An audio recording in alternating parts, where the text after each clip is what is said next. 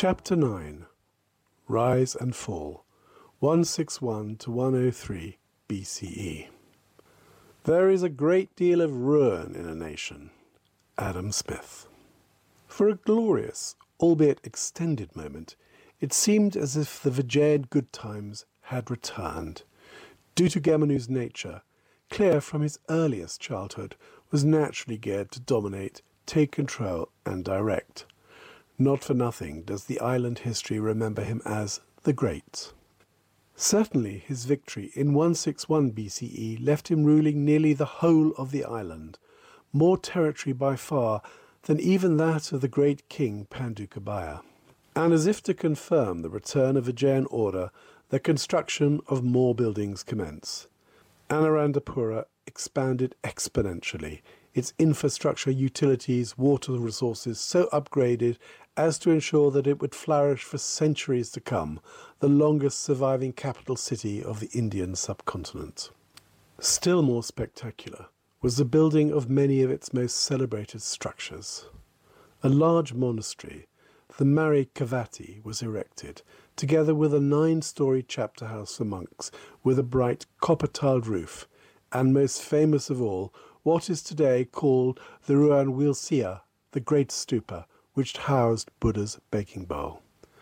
The building program was not restricted to the capital alone. 89 other temples are said to have been constructed, along with hospitals and smaller tanks. Trade opened up with the West, the ports busy with merchants from Arabia, Persia, and possibly even Rome. But back at the palace, events were going less smoothly. Due to Gemenu's heir, Salia had fallen for a girl from one of the lowest castes and was disinherited.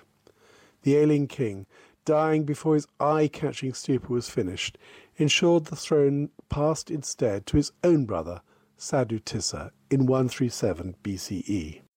For the next 33 years, it seemed as if life had got back to normal, or to whatever passed for normal amidst the seemingly indestructible buildings and gardens of Anuradhapura. King Sadutissa busied himself building the obligatory new monasteries, and more usefully a tremendous water tank, the Duratissa Reservoir, which held 336 million cubic feet of water. But as the late British Prime Minister Harold Macmillan remarked on the unpredictability of politics, the sudden appearance of events, dear boy, events, was to unseat everything. Sadutissa's death 18 years later, in 119 BCE, set off a power struggle with his son, Thulatana, taking the throne, though not for long. It also fired the gun to start the dynasty's race towards its next great disaster, just 15 years later. Thulatana's coronation was a crowning too soon. He was not, in all probability, the next legitimate heir, that honour going to his older brother, Lanjatissa. But Lanjatissa was busy far south of Anuradhapura in Ruhana and not on site to determine the right order of succession. Inevitably, war broke out, albeit briefly. Thulatana was defeated and killed, and for the rest of 119 BCE all the way through to 109 BCE, Lanjatissa ruled the kingdom with, no doubt, much justified satisfaction. His death, 10 years later, brought his brother, another son of King Sadutissa, to the throne, Kalatanaga. Kalatanaga's inheritance was much impoverished by the events of the past years. Something was broken within the kingdom, some abiding sense of order and law.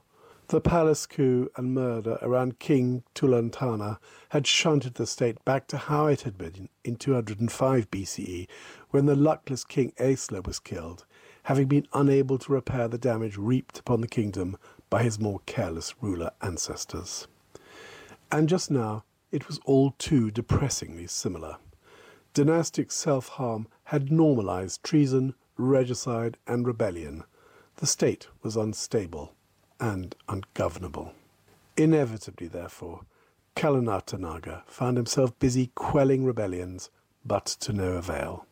Killed by his own chief general in 103 BCE, another messy power struggle broke out before Vallamgama, yet another son of King Sadutissa, took the throne in 103 BCE by killing the general and, in an act of reckless trust, adopted the general's son and married his wife.